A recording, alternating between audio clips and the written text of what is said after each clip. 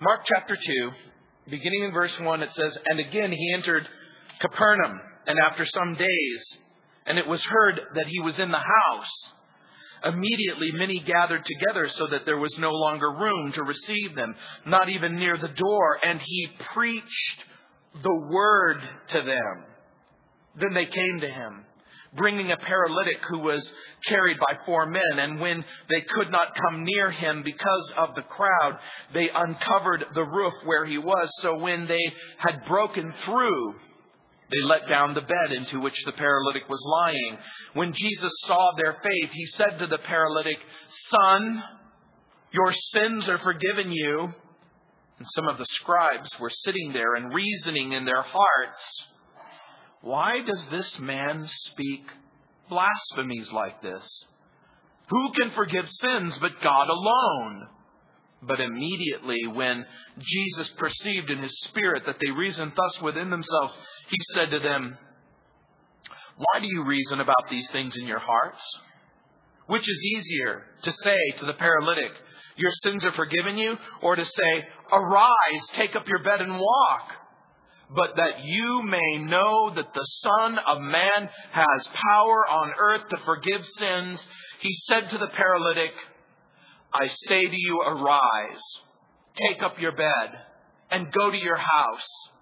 Immediately he arose, took up the bed, and went out in the presence of them all, so that all were amazed and glorified God, saying, 'We never saw anything like this.'" In chapter 1, the ministry of Jesus is opposed by demons. In the second chapter of Mark, the ministry of Jesus will begin to be opposed by the scribes, the Pharisees, the religious leaders. The second chapter begins with the servant who forgives in verses 1 through 12. Hence, our message this morning is called The Servant Who Forgives. Later in the chapter, it will continue with the servant who fulfills in verses 13 through 22. And then the servant who provides freedom in verse 23, all the way to chapter 3, verse 12. Jesus forgives. Jesus fulfills. Jesus provides freedom. But the ministry of Jesus will be marked by faithful friends and hostile foes. In this section, Mark will move quickly from the place in Capernaum where healing and forgiveness takes place to the paralytic who will experience wholeness and wellness, but most of all, forgiveness. The section concludes with some questions and criticisms surrounding the subject of forgiveness. What does it mean to be forgiven in verse 5? The question then comes from the source of forgiveness in verses 8 through 11. And the impact of being forgiven in verse 12. Right from the start, we should ask this question: why does the Bible spend so much time on the subject of healing and forgiveness? I think intuitively you know the answer. Because most people experience some measure of sickness.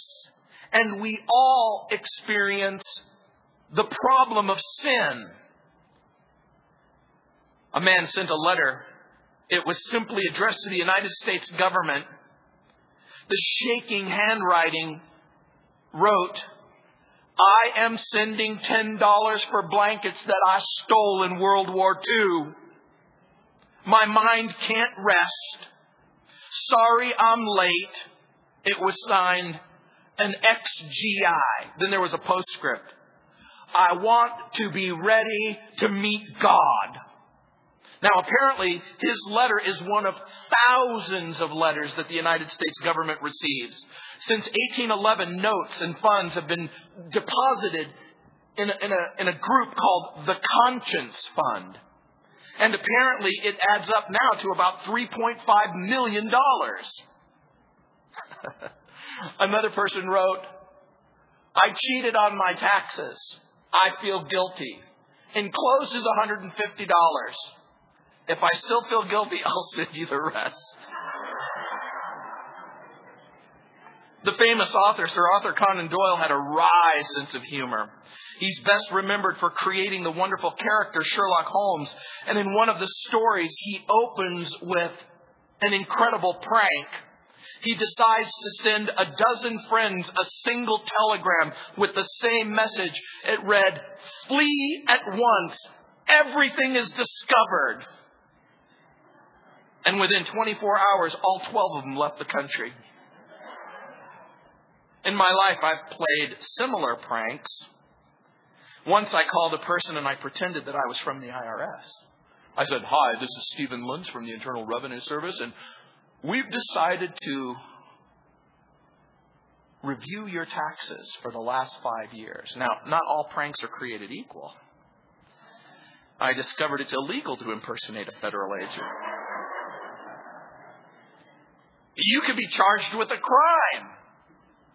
We all have sins, and some of them are great, and some of them include fear and guilt and failure, and we begin to accumulate sins the way a hoarder hoards stuff. Human beings' greatest need is to have their sins forgiven. And so far, Jesus has become famous for healing the sick. Jesus has cured the incurable. He's delivered the demonic. He has touched the untouchable. But now Jesus is going to do something unthinkable and incredible. He is going to claim authority in an area that's reserved exclusively for God. And the moment Jesus says, "Son, your sins are forgiven," you can see the scribes and Pharisees begin to choke on the words. The opposition from the religious leaders will escalate. At first, the religious leaders will reason in their hearts in verses 6 and 7. This is going to be followed by a complaint to his disciples in verse 16. Then they're going to begin to protest to Jesus himself, not because of something Jesus has done, but because of what his disciples are doing. And by the third chapter, everything is going to begin to unravel as they seek to destroy him and charge him with being in league with the devil. In verse 1, look again what it says. "And again he entered Capernaum, and after some days it was heard that he was in the house." The language Mark uses literally is, "it was heard." He is in a house. This is the Greek way of saying, the people heard that he had come home. Many people had missed the opportunity to see Jesus or hear or experience healing. As a matter of fact, we learned that he was in Capernaum, and you'll remember that he touched the leper, and the leper went out all about, and he was unable, but he returns to his hometown of Capernaum. This gives people another opportunity to hear from Jesus. And by the way, what happens when Jesus shows up?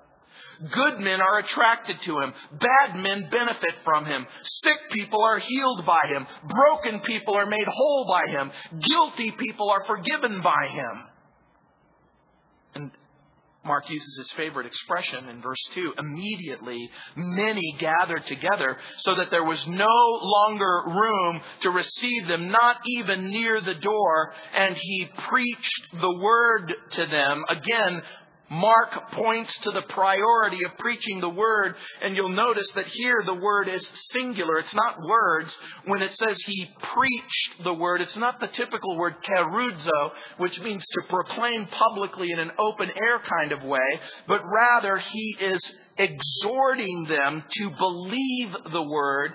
And here the word, I think, encapsulates everything that's contained in the gospel. God loves you. He has a plan for you. God is going to send a Messiah from heaven. The problem of sin is going to be taken care of. A mechanism is going to be made for you so that you can experience grace and mercy and hope, forgiveness and reconciliation. And so they came, it says in verse 3. They came to him. And it says, bringing a paralytic who was carried by 4 men. In verse 3, we're introduced to 5 new characters. 4 are faith-filled friends. They're carrying a paralytic. Now, paralysis isn't as painful as cancer. It isn't as loathsome as leprosy or as fatal as progeria. You may not know what progeria is. It's a disease that causes people to age prematurely. It's generally diagnosed in children who are 18 months to 2 years old. And the symptoms include stiff joints, dislocated hips, hair loss, aged-looking skin, strokes, and heart disease. You go from 6 to 8 and you literally die of old age. Progeria, the average age is 8 to 21 years, with heart disease being the most common cause of death. Another form of the syndrome is called Werner's syndrome. It affects people in their late teens, and the average lifespan for people with this condition is between 40 and 50 years. But paralysis does render a person helpless. I had a friend in Albuquerque, New Mexico, who was paralyzed from the waist down. He lived a life early on of wickedness and rebellion. He grew up in that party scene. He found himself smoking marijuana on a relatively regular basis, getting drunk, getting high. Life was a party for him. And one day he found himself at a party and he thought it would be a great idea if he would climb on the roof and jump off the roof in front of everybody. He thought it would be he'd get a great laugh out of it. And he climbed up on the roof. And he jumped off, and he landed in such a way that he shattered several vertebrae in his spine, which created instant paralysis. That stunt would have a lifelong effect. I think that's many of our stories, isn't it? We've grown up and we've said things and we've done things and they've come and they have haunted us. And clearly that's what's happened here. The paralysis certainly is thorough. He never speaks, so we don't know. Clearly the paralysis such is that the friends are going to have to help him. I think that we live in a world where there are people who are infected with a kind of spiritual paralysis, which renders them unwilling or unable to consider their own sinful circumstances. You probably know someone exactly like that. You talk to them about the Bible and their face goes blank. You talk to them about God and about Jesus and about the gospel, and they don't seem to be able to hear. It is vain to expect such people to turn to the Lord Jesus Christ. And so our mission must be to bring them to Jesus. What about the people who are indifferent? And what about the people who are helpless? We have to think of creative ways to present to them the claims of Christ. You know, someone said that 2 or more constitute a committee.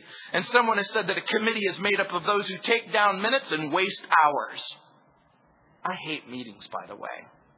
I know that some meetings are necessary, but even the necessary meetings I struggle with. Another person has said that a committee is made up of a group of people who individually can do nothing, but together they come together and decide that clearly nothing can be done. And that's generally what happens when you have a committee. But apparently, these 4 men are something way more than a committee. In verse 4, look what it says. And when they could not come near him, that is Jesus, because of the crowd, they uncovered the roof where he was, so that when they had broken through, they let down the bed on which the paralytic was lying. When entrance is blocked, when the door is barred, when the windows yield no access, these faith-filled friends seek a more elevated alternative. They head for the roof. I think that when we're dealing with our family and our friends, we're often faced with obstacles and barriers and hindrances in bringing our spiritually paralyzed friends to Jesus. And we let them off easy. We say, hey, you want to have a Bible study? No. You want to go to church? No. You want to talk about the condition of your soul? No. Sometimes we need to come up with a different strategy. We need to say, tell me what you believe about Jesus. Tell me what you believe about heaven and hell. Tell me what you believe. When we're faced with obstacles and barriers and hindrances and bringing our paralyzed friends to Jesus, faith finds a way. Someone has nicknamed these 4 friends sympathy, cooperation, originality, and persistence. I like that. The 4 faith-filled and faithful friends demonstrate their love and their concern and their faith. And guess what? They're not willing to take a huge crowd, a closed door, a barred window. They literally and figuratively and spiritually become stretcher barriers. They're making a provision for their friend in the only way that they know how. They're bringing their friend to Jesus. And that's exactly what happened to me in my life. I was paralyzed by sin. I was hopelessly attached to sin. I was clearly, incredibly hateful and wicked towards all things Christian and Christianity. I couldn't for a moment tolerate Christians. And so on my fairly large high school campus, the Christians got together and they said, "Who's the person least likely to go to heaven on this campus?" And my name came up. And they began to pray for me. And they began to plead for me. They began to beg God to open up my heart and to open up my mind, just like some of you. I'll bet you many of you have a praying grandmother, grandfather, mother, father, brothers, sisters, friends, pouring their heart out, pleading with God, asking prayerfully that you would come to a place where you would understand your sinful circumstances. Prosperity may have brought these people together, but now adversity causes them to cling to their friend. And true friends are like diamonds, hard and precious and rare. And false friends are like autumn leaves, full of color, brittle, destined to disappear.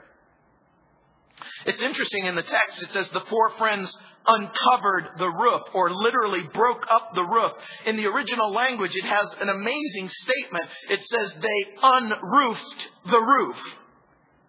And it's hard to understand unless you understand that roofs in the first century were flat roofs. Some of you have traveled through New Mexico, and you'll notice that many of the adobe type huts, if you will, were covered with boards, then they were covered with leaves. I want you to imagine a roof in the first century very much like a lawn. Some of you have lawns and green grass, and when the lawn dies, you cut the grass out and you roll the lawn up, and then you put fresh sod. You cut the sod and you unroll it again. And this is exactly what these men would have done.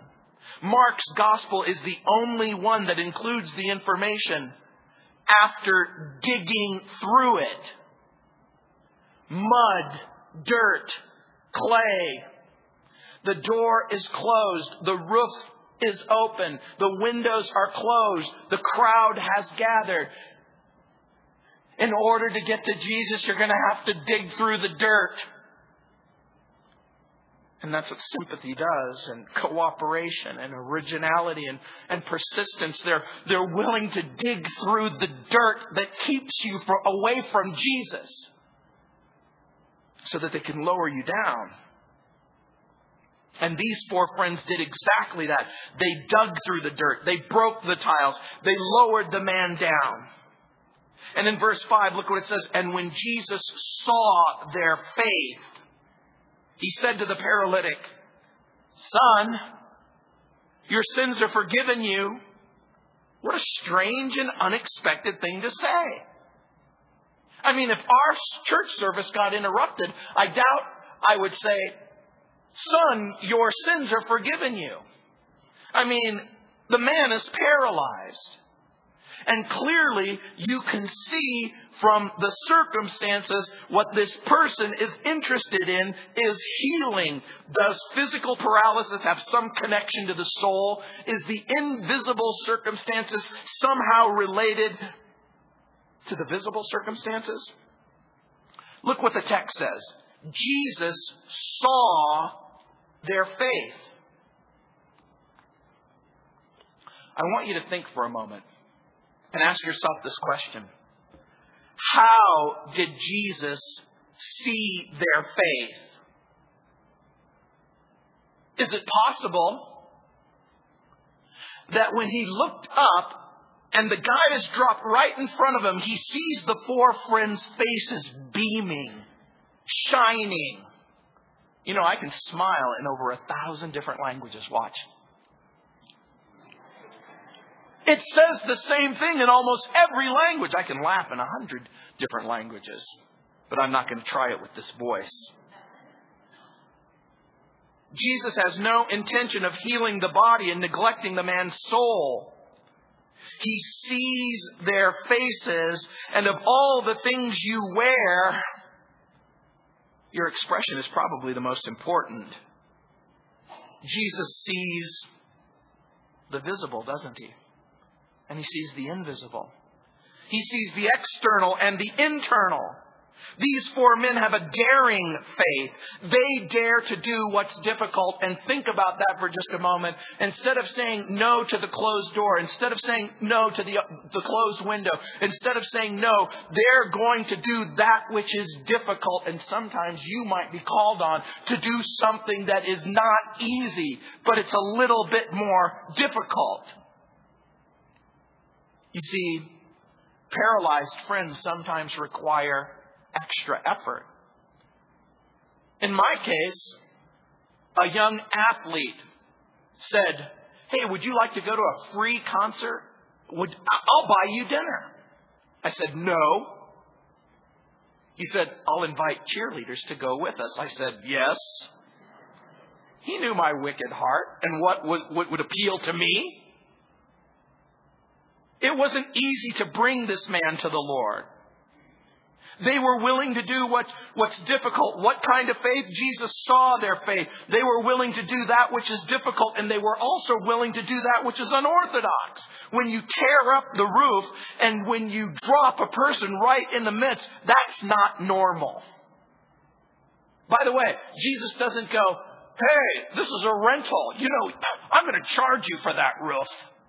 He doesn't do that. By the way, I have read the New Testament carefully over and over and over again. You know how many times Jesus gets upset when someone interrupts him? Never. Never. Jesus is willing to stop everything in order to address the issue. He doesn't rebuke them. He doesn't criticize them. He makes a wonderful announcement. At that very moment, in this very life, he says that which must be said in order for us to have any kind of chance. "Son, your sins are forgiven you." Now think about that. He doesn't say, "Son, when you finally die and get to heaven, in the very next life, you'll finally be forgiven." What about Judgment Day? How can you know for sure? Some of you have even asked that question. How do you even know? How can you even know that your sins are forgiven? How can you know whether or not your sins can really, truly be forgiven?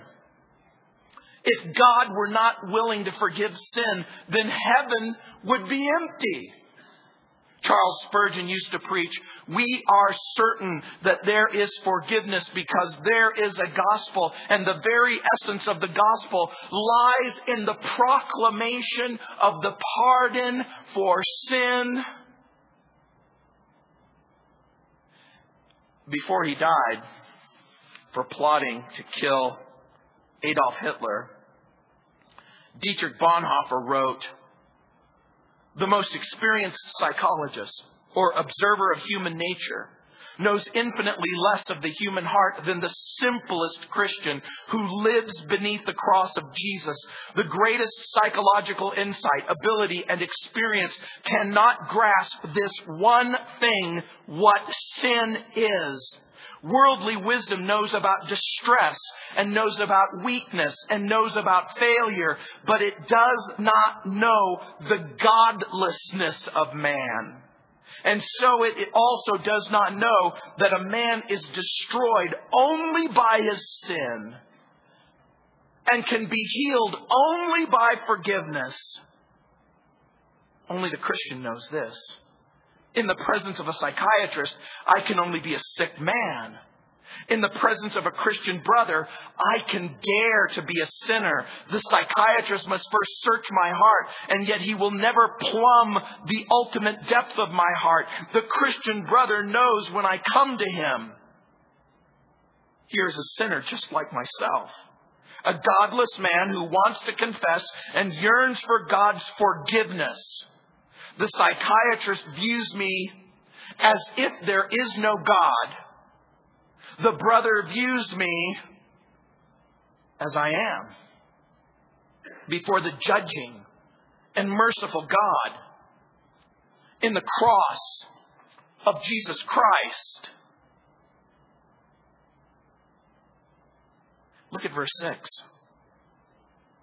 And some of the scribes were sitting there and reasoning in their hearts. I need you to understand something, a couple of things about this verse. Read it again. And some of the scribes were sitting there. Do you know why they were sitting there? Because they were first in line. When Jesus returned, remember, there is a crowd that is packed, but before the sun has even come up, it is the religious leaders who have got in the front of the line to check out the rabbi from Nazareth. They are right next to Jesus, sitting down. We migrate quickly from four friends to the faith of those four friends, to their friend, to the servant's forgiveness, to the scribe's frowns. Just like a smile says a whole lot, so does a frown. The scribes are sitting there, and they're reasoning in their hearts.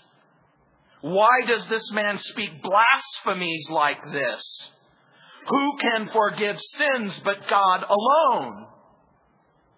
By the way, let's answer that question. Who can forgive sins? Are they right? Let's just for a moment pretend like it's a Pentecostal church and it's okay for you to talk to me. Can anyone other than God forgive sins? That's exactly right. Jesus is God. You see, in Daniel chapter 9, verse 9, it says, "To the Lord our God belong mercy and forgiveness. Though we have rebelled against him," the scribes are right. The scribes are right. If Jesus is an ordinary man, if he's simply an ordinary human being, if there's nothing extraordinary, supernatural about him, then he is in fact blaspheming.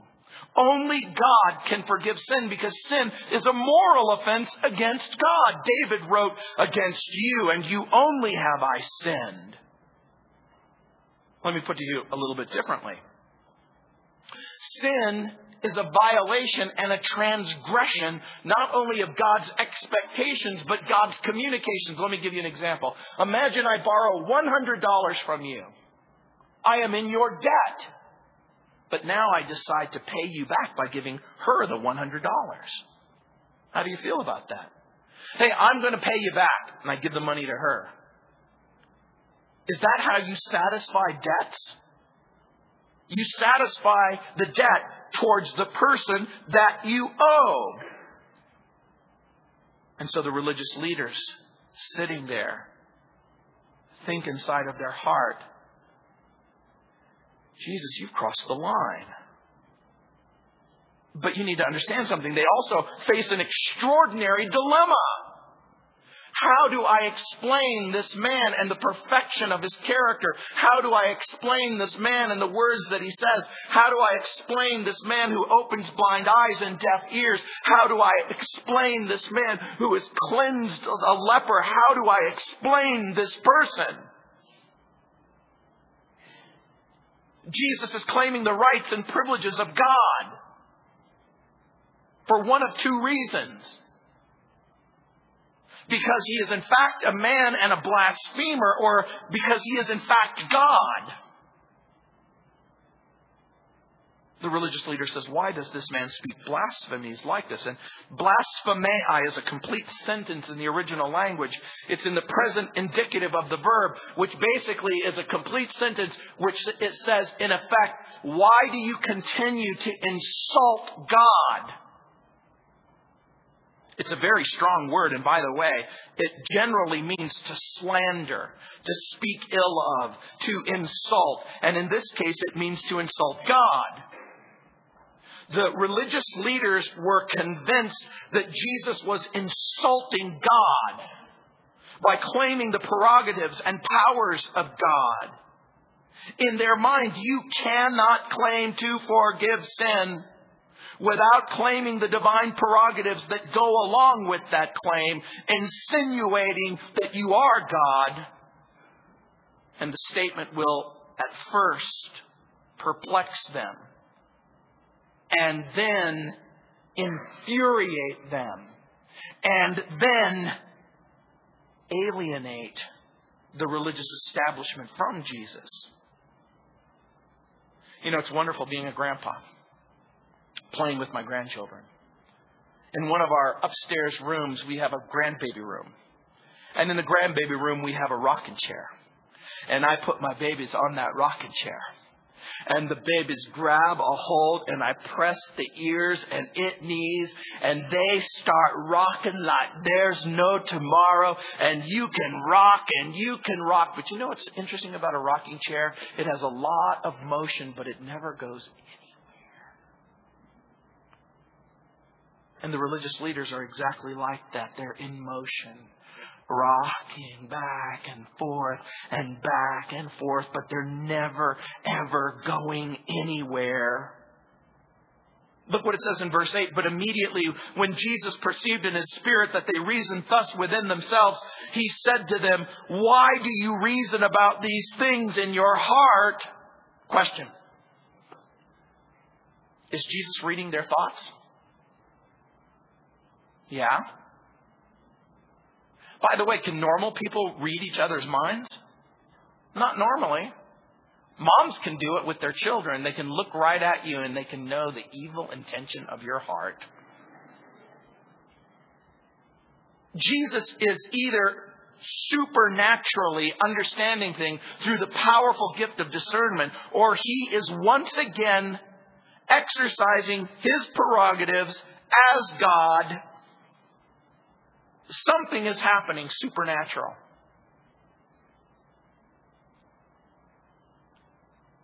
By the way, in the first service, I offered money for anyone who could read my thoughts. $100, and I'll do it again this service.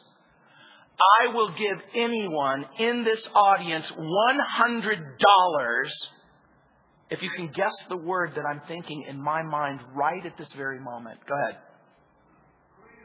Burrito's a good guess. But it's not the right guess. Give me another one. Huh? Nope. Nope. Nope. Throat? Nope. In the first service, they guessed green chili and Chick-fil-A. I go, those are all good guesses because these are things that I think about a lot. But I was thinking the word Mephibosheth.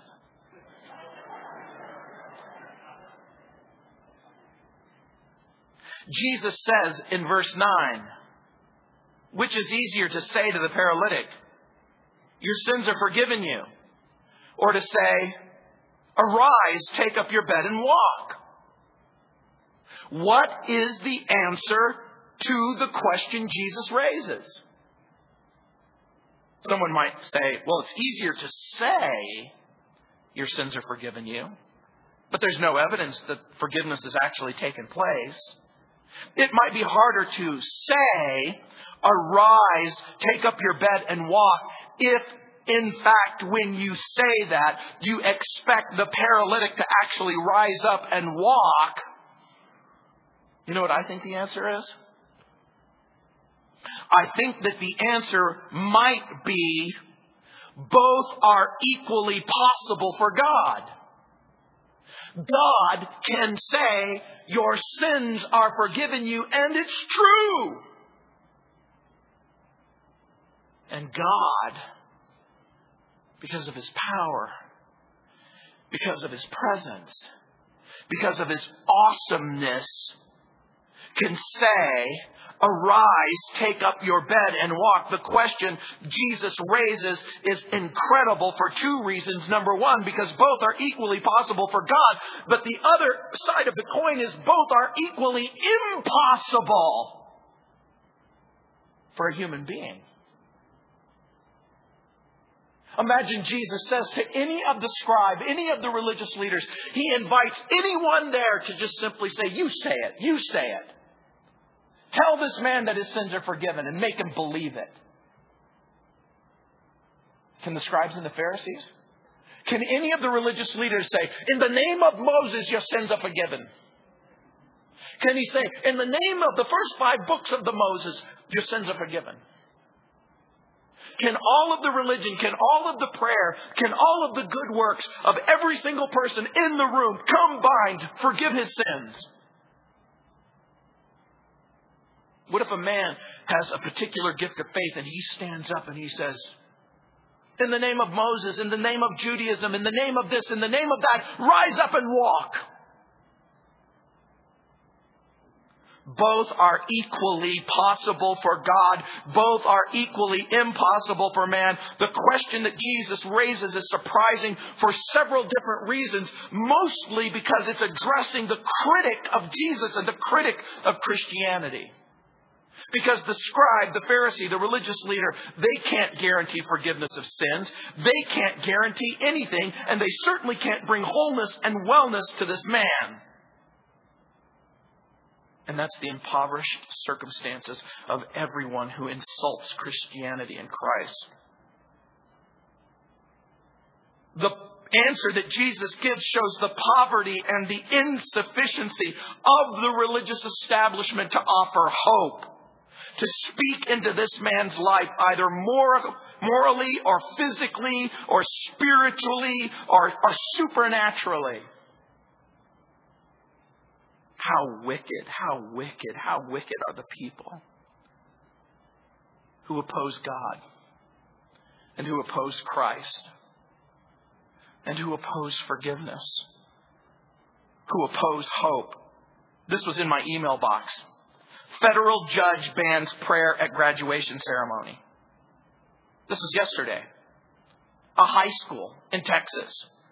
It says Chief United States District Judge Fred Beery forbade even using the word prayer in this hijacking of religious freedom. One of the valedictorians who was scheduled to speak wanted to be able to pray for her classmates. From the story, quote, the ruling was in response to a lawsuit filed by Krista and Danny Schultz. Their son is among those scheduled to participate in Saturday's graduation ceremony. The judge declared that the Schultz family and their son would suffer irreparable harm. Question. How can a non-existent God, hearing a non-existent prayer, create irreparable harm to the unbeliever? If I said, I'm going to invite the tooth fairy to come into all of your rooms tonight and put money under your pillow, here's what you would do. Some of you might think, no, that's nice. And then you look under your pillow and you discover nothing's there. And then you think, he's crazy. There's no tooth fairy, and he doesn't deliver money underneath the pillow.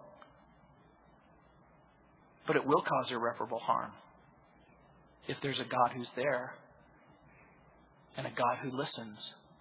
Especially if she prays a prayer like, Heavenly Father, my classmates are lost and they're in darkness, and they need to know that their sins can be forgiven and that there's help and hope and that there's life in Jesus Christ.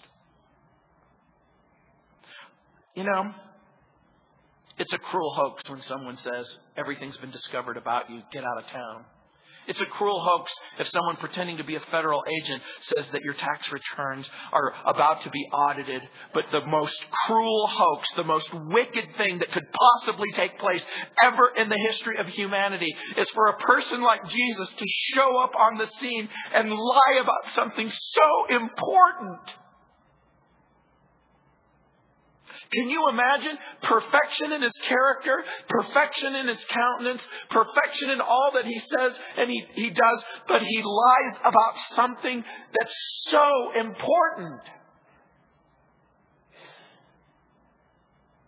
Jesus doesn't claim, he doesn't dispute the claim that only God can forgive sin.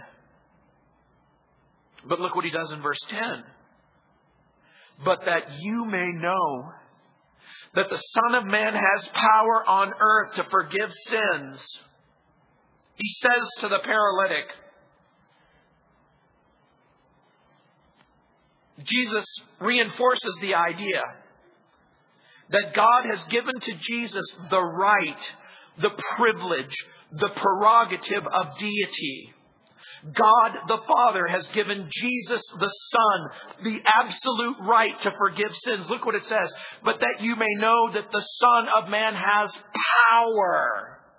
By the way, there are two words translated power in our English text. The first is dunamis, which is intrinsic power. It would be like if a person said, I have the power to tear this telephone book in half. That's a strong person to have that kind of power. The second word is exousia, which is a derived power or an authority that has been granted. This is the word that's used here, exousia. It's a derived authority. It's the same authority that a police officer who holds up a badge says, stop in the name of the law. By the way, if you're driving a 3-ton vehicle and the police officer says, stop in the name of the law, can your 3-ton vehicle run over the 5'11", 185-pound officer? Yeah, it could. But is that smart? Is it smart to run over the officer? Because when the officer holds up the badge and says, stop in the name of the law, if for some foolish, stupid reason you decide to run the officer over, are all of the other officers in the department, do they take it personally? Does the mayor take it personally? And does the governor take it personally? You see, when you run over that person, you run over the person who gave him the authority to tell you to stop. And Jesus is in effect saying, I have the power on earth to forgive sin. Jesus has the right to forgive the inward stain and the outward disability. And by the way, Jesus is in effect pointing out that it's impossible for him to blaspheme or insult either the Father or himself, just like you said, because he is God. And as God, he has both the real power and the conferred power. And a simple reading of the Old and the New Testament, you'll see a short list of some of the shared titles of Jehovah in the Old Testament and Jesus in the New Testament. To all but the most committed skeptic and unbeliever, the truth that Jesus has all the prerogatives of deity. Jesus is called the Creator. Jesus is called the Savior. Jesus is called the Judge. Jesus is called the Raiser of the Dead. Jesus is called the Light. He's called the Shepherd. I am the glory of God. God, the first and the last. The Redeemer, the Bridegroom, the Rock. Now, one of these, or two of these, might be explainable. But when you pile each title on top of the other, you build a building that says that Jesus is who he says that he is, the forgiver of sins. And that's what we're drawing our focus of attention. Jesus is the one who releases the moral and spiritual debt. That's what arrests our attention. If Jesus can really forgive sins, if sin is the greatest problem that we face, then there is nothing more important for you than to have your sins forgiven. And the moment that Jesus says this, that you might see It's put up or shut up time. Can you imagine each of the religious leaders saying, in the name of Moses, stand up and take your bed. In the name of Genesis, Exodus, Leviticus, and Numbers, take up your bed.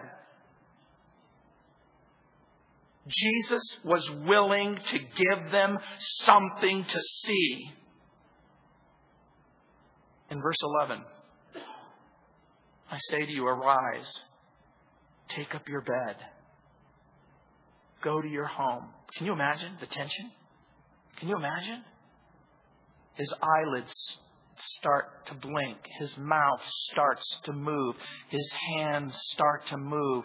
He gets up and he walks out of the door. Look what it says in verse 12. Immediately he arose. Can you imagine if things had gone differently? Can you imagine if Jesus said, I say to you, arise, take up your bed and go to your house. And the man says,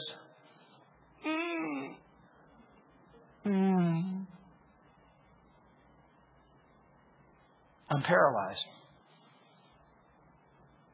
I've always been paralyzed.